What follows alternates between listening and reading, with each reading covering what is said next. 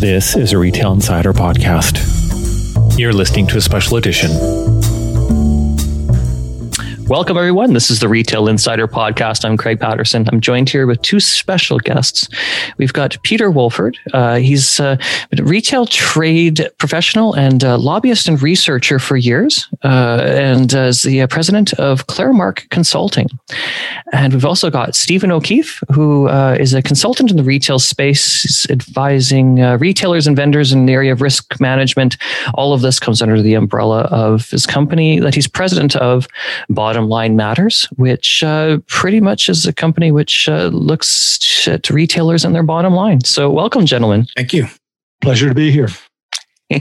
Today, we're going to have a bit of a conversation around retail and this, what we can call almost an awakening. We had a situation where we've had this pandemic, it's shut things down, and now we're coming back and saying, while you were away, things have changed, including the consumer. And this is going to be part of our discussion today. So let's get into it here.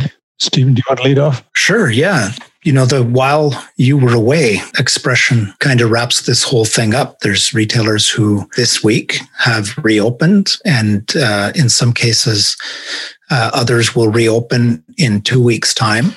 But everybody's staggering their reopening. And I think when this pandemic is over and done with, whether there's another one on the heels of it or whether it lingers is kind of irrelevant at this point, because I think what we've done or what the consumer has done is demanded things of the retailers that many retailers have been able to kind of conform to. They've changed their model. They've either gone online, they've had a better presence online. And I don't know that we will ever get back to retail as it was. I think it's evolved. So it is not necessarily a disruption in the retail space. And I think for 5 years, we've been talking about, you know, this idea of disruption. But I think disruption in that case was maybe a hurdle. Maybe it was new things that the retailers were trying. But what we've had now is a complete change as a result of course, COVID-19, but also as a result of the changing shopping patterns and behavior of the consumer, because they've had to for whatever reason. But what we found is, in some cases, they like the difference, and so some retailers can't go back to the old way of selling, and that's part of the discussion that we're going to have today. I would go even further than Stephen, Craig. I'd start by saying to all your listeners, go and look at the most recent StatsCan data, but look at the raw data, not the seasonally adjusted. Where the consumer is spending their dollars today is dramatically different than where they were spending them this time last year. Hard lines have held up through the pandemic very well. Soft lines have had real trouble. But equally, looking into the future, is that pattern likely to sustain itself? Almost certainly not. Then look at how customers are approaching the buy decision today. Their path to making a buy decision, again, as Stephen said, is dramatically different than it was a year ago. And is it going to stay here? Is it going to change further? I think almost certainly it's going to change profoundly, even from what we know today. We were talking just in preparation for this a little bit about how the power has shifted from the retailer to the customer. And Stephen was making, I think, Stephen, you might want to pick up a couple of those points here, because they talk directly to who's driving this train today. And yes, things have changed. If there's not a new engineer in charge of the train, by golly, the engineer sure has taken control now. Yeah, so what I was referring to, and you know, I've been in retail in one capacity or another for well over 30 years. And I know, Peter, you've been studying retail for over 3 decades yourself, and have really been involved in the numbers and understand some of those seasonally adjusted numbers that you're talking about. So to look at those numbers and create a story out of it, I think is important, not just to look at the numbers. I think one of the important ones that we looked at was sporting goods and how sporting goods had a decline in sales for a 3-month period. But that was on the heels of this massive spike through the end of the summer to where you could not go into a retail outlet or online and buy some of the sports equipments that is recreational type of stuff, like a stand-up paddleboard. They just weren't available. Some retailers had already advertised them, but couldn't get the stock from the manufacturer because the manufacturer sold out. They sold all their inventory and couldn't build them fast enough. And so you had kind of a lag of this number to where you look at it and maybe December, November says sporting goods is on the decline. No, it's not. Everybody's bought everything up. There's just nothing available. And so those numbers are a function of a lack of inventory in that particular case. So I think, the whole point around the consumer being in the driver's seat, for a long while, retailers were building whether they were building an online site or whether they were recreating the environment of a bricks and mortar store. They were in the driver's seat and said, this is the way I am going to create my store that's going to be different from other stores, but hopefully inviting to a lot of customers, to where now the customer is in the driver's seat. And if they choose to continue with ordering online and doing curbside pickup, they're in the driver's seat. That means the retailer needs to, even if the pandemic is over, need to adjust and understand that's the shopping behavior that you now have to appeal to. So I think, that was the discussion around the consumer having a lot more say in how they're going to shop, because they're spending the money where they want to now. And that extends through the whole retail practice, doesn't it, Stephen? It's not just about doing multi-channel, as was talked about during the teens years of the new century, but it goes to, do you have exactly the same return policy for in-store, curbside, buy online, pick up in store, deliver to home? Do you have exactly the same phone number or website that a customer can go to for product advice, for problems with assembly or with a performance problem? That the customer expects all of that to be integrated today.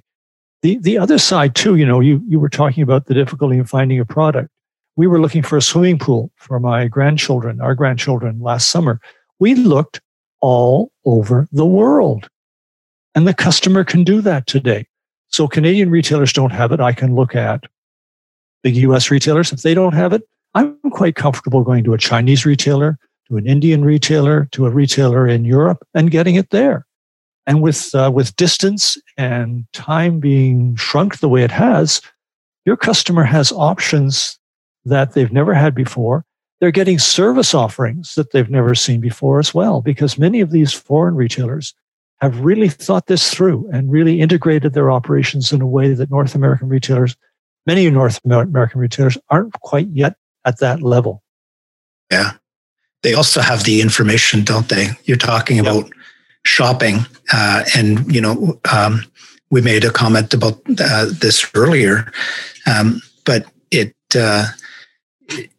you're able to shop online and do your research, but you're able to also look at the technology and all of the specifications to the degree that in some cases the consumer is walking into a bricks and mortar store or shopping online more informed than the sales associate. They know what they're looking for. They know the specifications. They know the technology behind it.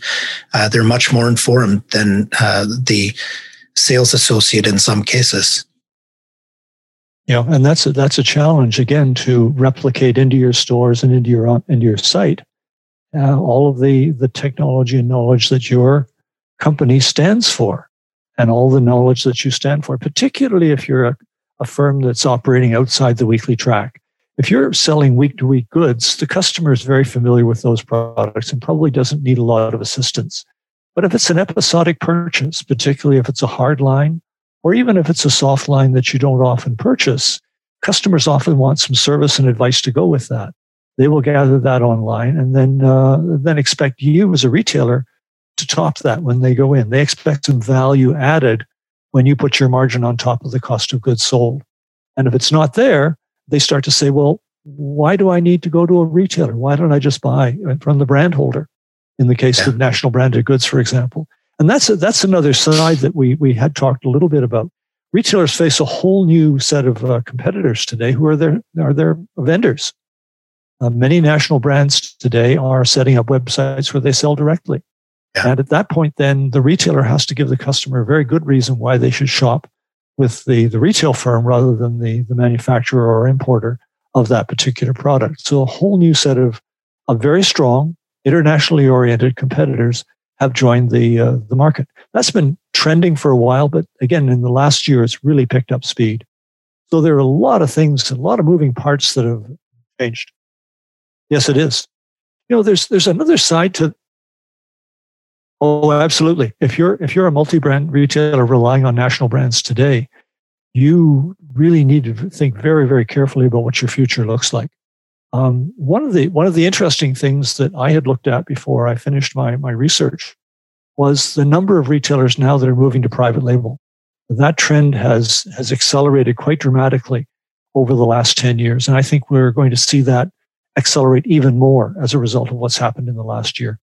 Yeah, that's a huge threat to multi-brand retailers. That's probably where the story starts. Again, that talks to Stephen's point about retailers seeing this all about operations and how you do your business.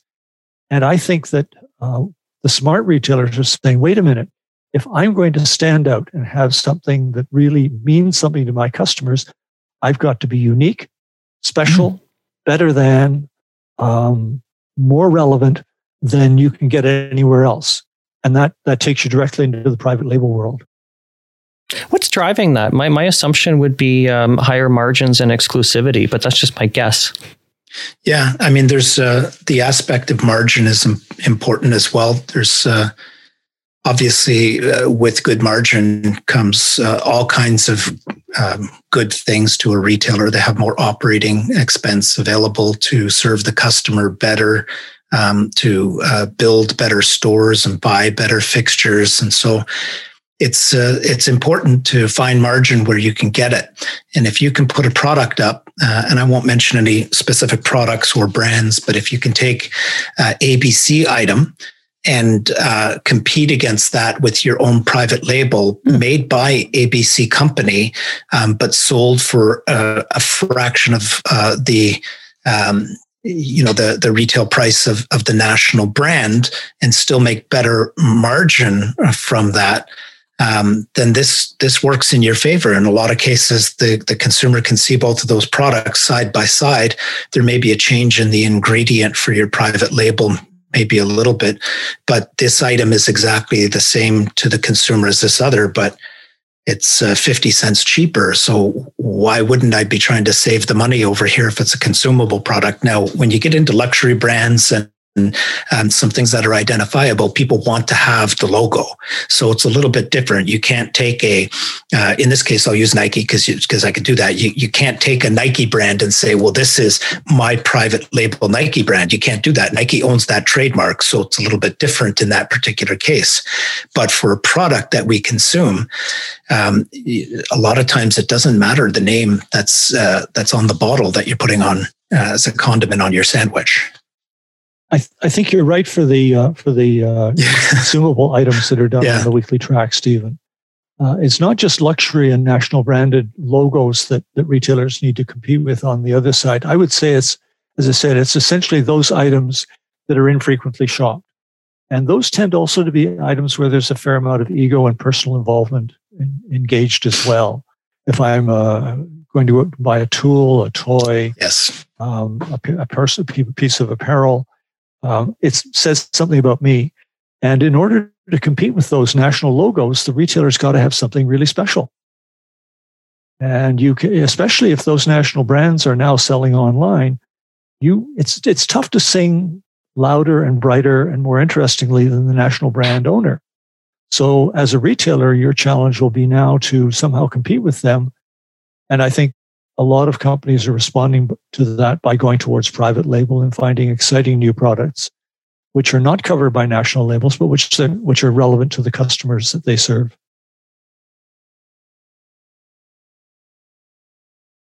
Yeah, and being able to keep those products. And you mentioned even the comparison, like I'm just thinking Simon's department store, large format fashion retailer, again, but 80% of the product is private label under their own brands. And then they bring in other designer brands. You compare the two and maybe an $89 pair of pants might not be something that someone would be willing to pay for if they were, say, going to H&M. But when you're at Simon's and you see the $89 pants and then you see the $890 pants on the rack over, the $89 pants look like a really great bargain. But you mentioned H&M, Craig. There's a company that sells at a very popular price point, and it's all private label. Yeah, same thing with Zara. There's so many. Yeah. Brands are standing out now like they never have, and that's where I think in decades past, many people discovered brands through multi-brand retailers, whether or not that was a department store or a grocery store or whatever they were shopping for.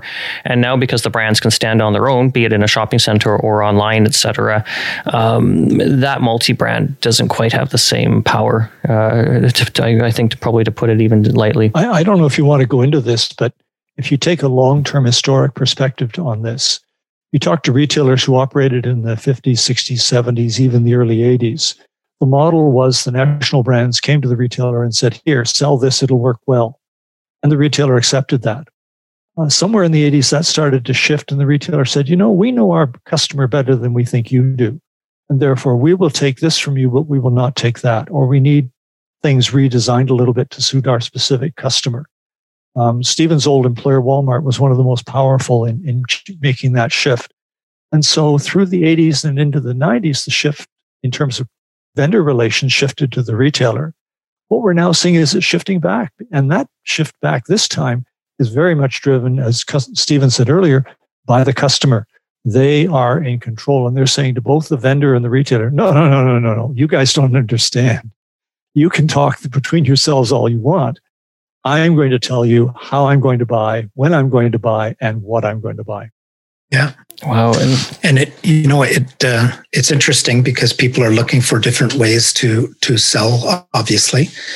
And it's not necessarily the traditional bricks and mortar that's going to survive on its own. It may be that with a combination of e-commerce, and that e-commerce may not be an online store. It could be selling as an ad in between a video game or somewhere else where their target audience, the consumer, just happens to be gaming. And it might be a break in the game that it's a pop-up and you can buy something. And that vendor may not ever have a bricks and mortar store or sell through bricks and mortar. They could sell through the gaming system. And so you have to look at where is your target audience and how do you reach them? We talked about one retailer earlier. And again, I don't know that we want to necessarily talk about a retailer who's been in trouble and point the finger as to why they were in trouble.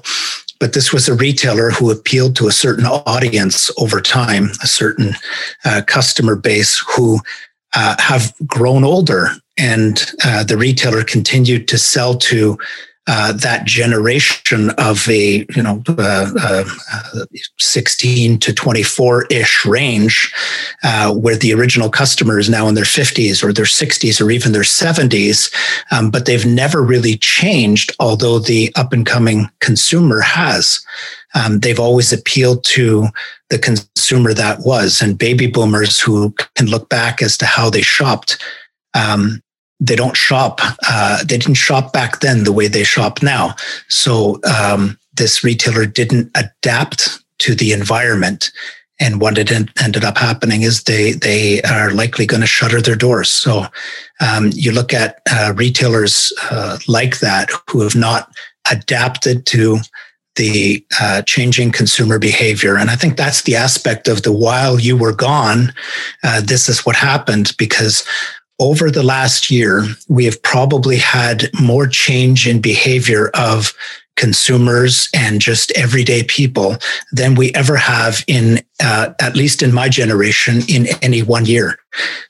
Everything has been disrupted. I am doing a podcast with two other people from my office at home.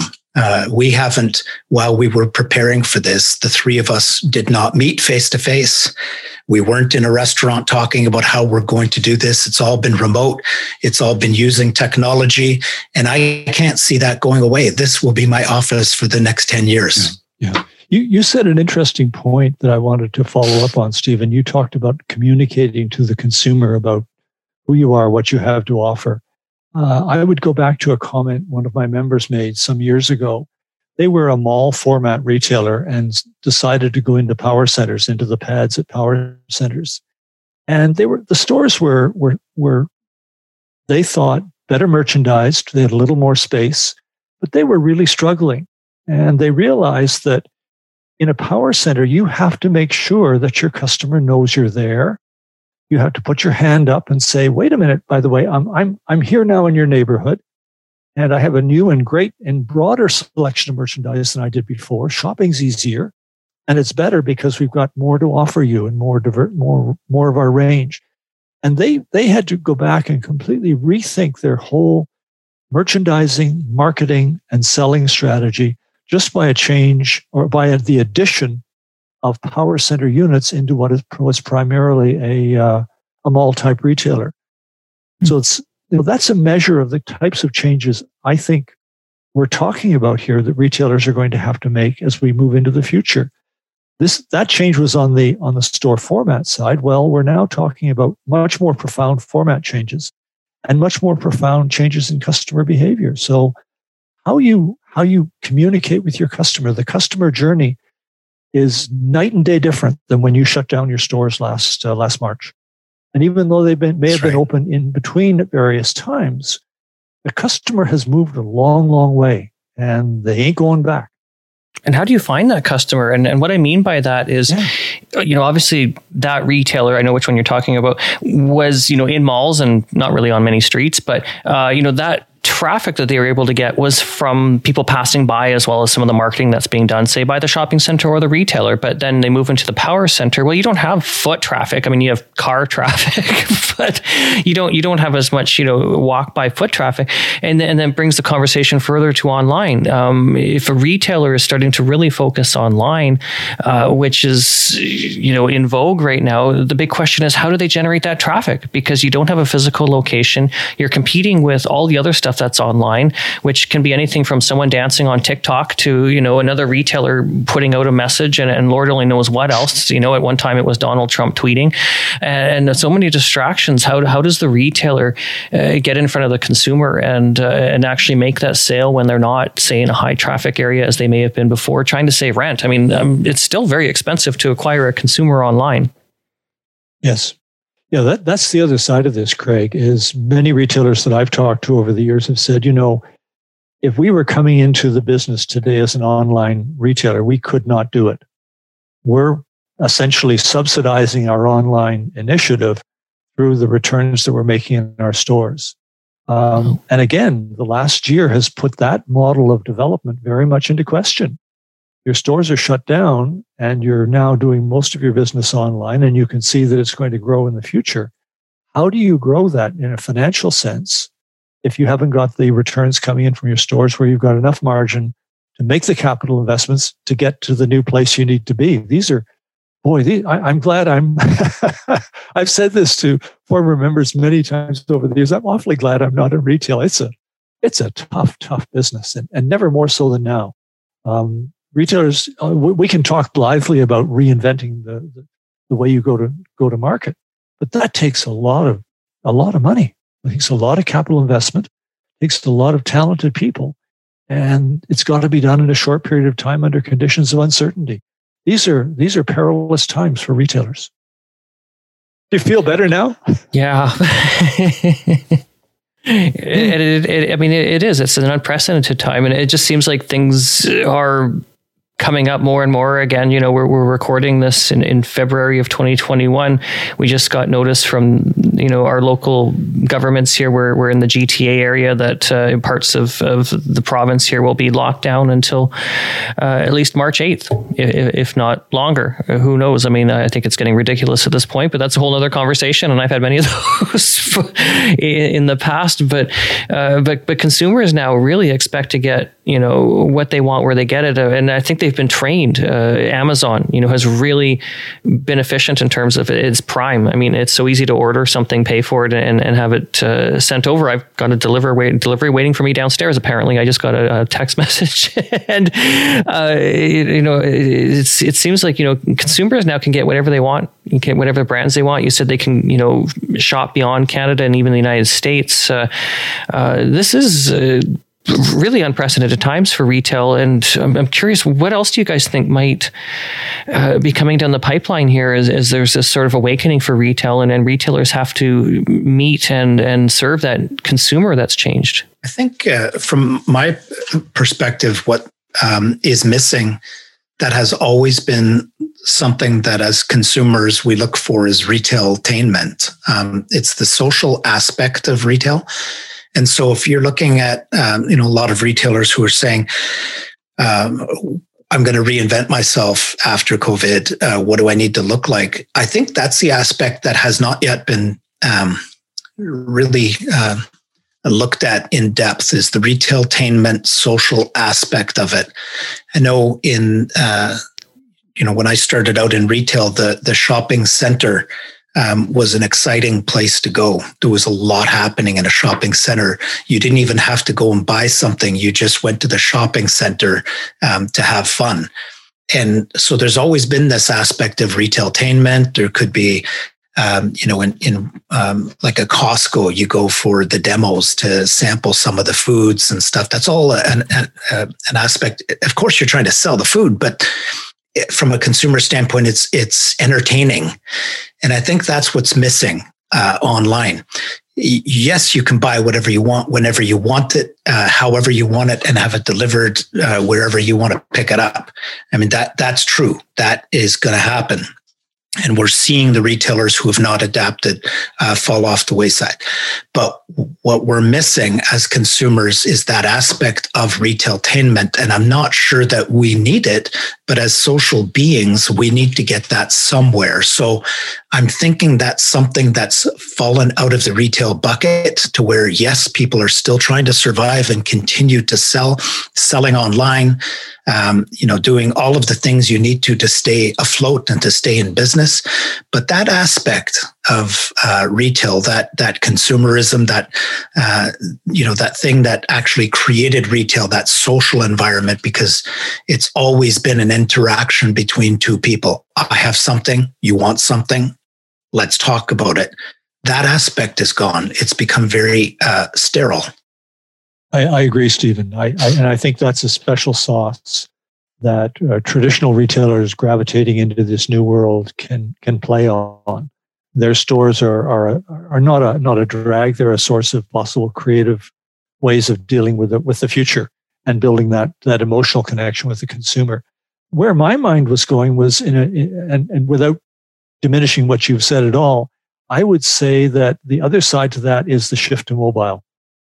Our phones now are our lives. They're also major entertainment devices. And I think that again, traditional retailers have not yet fully internalized that. Stephen talked to this a little bit earlier when he was talking about the way shopping is done in other countries, integrating all of the various aspects of retail from showing the product, providing information through to payment. But there's the potential there to put some entertainment value into it as well. And forward-looking retailers are doing some of that, whether it's connecting in through gaming sites, whether it's producing clever little videos of their own. We're seeing some of that already. There's that potential to build kind of a virtual community using the phone in a way that people could not really connect with through their laptops, even through their tablets as much as it's very much phone.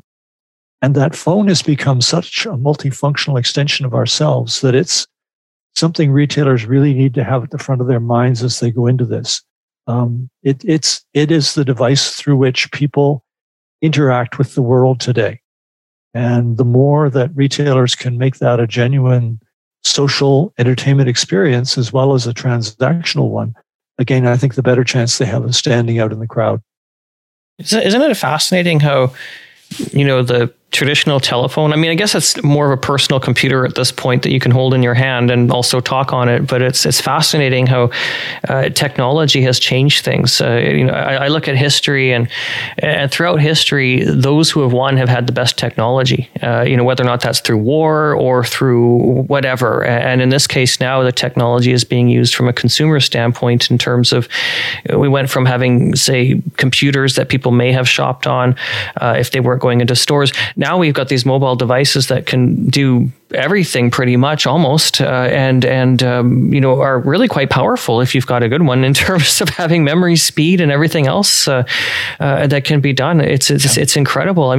I'd love to know what the future is in terms of what we'll be using for tech devices, or will it be built into our bodies? God only knows what. But it's the future could be very, very interesting because we've moved so quickly into the future. And that's one thing about COVID too, is we're saying that the trends that we were seeing in terms of maybe some of the innovations or at least changes around the consumer were accelerated quite quickly, partly out of necessity. Like, curbside pickup wasn't really a big thing before the pandemic, and now it's very, very common. Yeah, and look at how that's changing some of the stores. Particularly some of the large boxes are now going to micro fulfillment centers. They have realized that having pickers in their store is a distraction and an annoyance to their core customer who's actually in the store. And they're now automating a portion of their back area and using it as a mini DC. There's just so many different ways that the practice of retail is changing before our eyes at a depth and a pace that's just unprecedented. It's exciting times. It's kind of like jumping off a bridge with a bungee cord and not being 100% sure how strong that cord is. It must be pretty terrifying to be. And how long it is. or if it's short enough. Indeed. Just really dramatic changes that are coming through in so many parts of this business. Any forecasts what might come? Crystal ball. Clearly this would be speculation, but as we look at trends and look at the past, because I think that, there's a timeline that looking at the past, present can help us see into the future. What do you think we're going to see with retailers, as they try to, compete for the consumer? We've seen online grow. We've seen this absolutely massive amount of online retailers come online that were not there before. I wonder what the future of retail is going to be. And I would start this off by saying, I don't think many of these online retailers that we're seeing popping up are going to be around in 2 to 3 years. That's just my thought, because they're not going to be able to get the market share or acquire that traffic. But I'm just curious, any sort of, opinions, what we might be seeing here? Because again, things are changing very quickly and we don't know what's going to happen. Here's a thought. And this is above 100,000 feet. We have seen in the consumer economy a steady shift away from purchase of goods to the purchase of services for the last 20, 30 years. So retail has lost share of wallet to a variety of other forms: travel, entertainment, online. So the sale of goods as such is taking less and less of the consumer's wallet. And I would guess that as customers come out of the pandemic, the first thing they're going to want to do is, I want to go to a restaurant. I want to go and see a show. I want to travel and see my friends and my relatives. And so there's going to be a burst of non-retail service spending. And the challenge for retailers will be to surf through that and come out the other side and be able to recapture the market share of wallet they had from before the pandemic.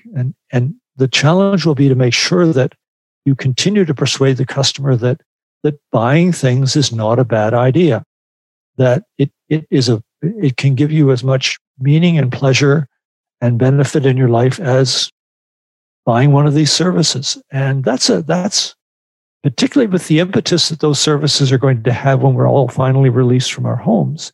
That's going to be a tough challenge. that's sort of the view from, I don't know, 150,000 feet.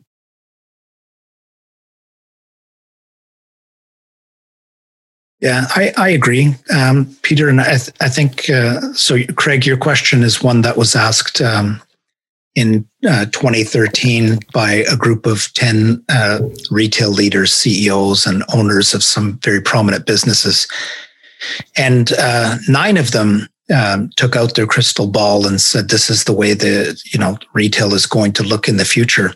And one of them said it a little bit different, and that was Mario Palazzi, who was the former CEO of Walmart. And it was about the evolution of retail. And he said the evolution of retail is going to mirror the evolution of the consumer. Yeah, it's just that simple. You just have to listen to your customer and see what they're doing. So Peter raised a great point. That is something that every one of my friends is just dying to do, is to get out and travel and to meet people and to socialize and to be with other people. Not necessarily to go to a store to buy something because they've already bought it and they've figured out a way to get it. So it's a matter of listening to the customer. And another important comment that was made by a retail leader some years ago, and it confused me a little bit when he made the comment, but we were talking about a 10-year plan in order to appeal to 23-year-old market of consumers. And he said, "Who are you going to study?" And the comment was, "Well, 23-year-olds are going to kind of study 23-year-olds." And he said, "You need to study 13-year-olds. You need to understand 13-year-olds in order to appeal to what a 23-year-old is going to shop like in 10 years. It's just simple math. The consumer who is 23 right now is not the same one that'll be 23 in 10 years. And so it's just a matter of understanding what the consumer is looking for." And I keep going back to that same point, but I guess it kind of just ties into what we're talking about. While you were gone, things changed. People changed. People behave differently. So it's a matter of understanding how they behave. And, if it's, Peter, and this just, off the top of my head, like if you're talking about an environment where people are going to be traveling a lot, does a retailer sell their merchandise through resorts in the Caribbean? Not many. There's usually just trinkets that are sold there. But do you ever look at that as a place, a destination for perhaps selling something that vacationers might want, instead of selling it to them here and having them get on a plane and go to their vacation? What about providing that there? Because I'll tell you, I have not been able to buy anything at a resort that I really wanted and forgot to buy at home. It's all been trinkets or something else. So just thinking about, if this is what customers are going to be doing, is socializing and doing all these things, should I be appealing to the location that they're going to, like a theater, like a restaurant, and maybe selling my wares point, there? Stephen. And the nice thing about the technology we have today is that it gives retailers an enormous amount of information about the customers they serve. Particularly when you're selling online, your customer is giving you an enormous amount of information, not just by their purchasing, but where they go on your site, how long they stay, what information they collect along the way, how they put it together. You can track that journey very, very well. And yet, not many retailers today do that very well. And there's an enormous opportunity there to get to understand your customer much better in the data that lurk on your own website. I remember some years ago, people saying, well, we collect all this customer loyalty data, but we don't do anything with it. We pay the customer to give us information and we don't do anything with it. There's even richer information coming off the website today, but I'm not sure how many retailers are using that to really drive the business, both online and in the other formats as well. So again, there's a great potential there to understand the market that you serve, to experiment with it. A website is a very flexible plastic environment that you can shift relatively easily. And that gives you the chance to say, well, customer, do you like it this way? Do you like it that way? what if I add this? What sort of service do you want to go with this? And your customer will tell you, anybody who's worked with websites, and I've done very, very little in this area, but anybody who's worked said, the customer tells you almost instantly. I talked to a retailer, some years ago. They did a big redesign of their website. They were proud as all get out. They said within 24 hours, they knew their customer hated it. Just hated it. Oh. And that kind of feedback is instant today. You know far faster than you ever have before whether you're resonating with the customer or not. What you need to have are the tools to know that, and then have the internal systems to be able to respond and correct and take benefit from whatever your learnings are. So there's enormous potential there that I think many retailers have yet to tap. Yeah, it was just astonishing. Wow. He said we knew within hours of the site going up that it just, our customers hated it. What they didn't like about it? It wasn't intuitive. This was probably a couple of website generations ago when many companies were still learning. But this was a company that had been online for some time, and they were doing a very major redesign that they thought was going to be really cool. And it was cool. It was so cool it wasn't usable. And their customer let them know. So they had to scramble back and do a significant redesign very, very quickly. But the key point here is they had instant feedback from their customers on, I like this or I don't like this. And so often you get good feedback. In this case, they were able to course correct a bad mistake very quickly because they found out about it so quickly. Oh, that's fascinating. Well, thank you so much, gentlemen, for joining us today. I'm Craig Patterson, and we had two special guests here on the Retail Insider podcast. We had Peter Woolford. He's a retail trade professional who's been doing this for over 30 years as a lobbyist and researcher, and is also president of Clairmark Consulting. Thank you as well. Stephen O'Keefe is a consultant in retail industry, advising retailers and vendors on risk management. You're the president of Bottom Line Matters. So thank you so much, both of you. Thank you. Pleasure to be here. And that concludes our exclusive interview with Peter Woolford and Stephen O'Keefe. And just a gentle reminder, we do have an email newsletter that you can subscribe to that goes out every weekday morning, and it has a link to the Canadian news from around the web that we've curated from the previous day, as well as links to our recently published articles exclusive to Retail Insider. If you go to our website, retail-insider.com, you can find the subscribe area towards the bottom of our main page, and then you can get that email into your inbox every morning. Thank you everyone for listening, and until next time.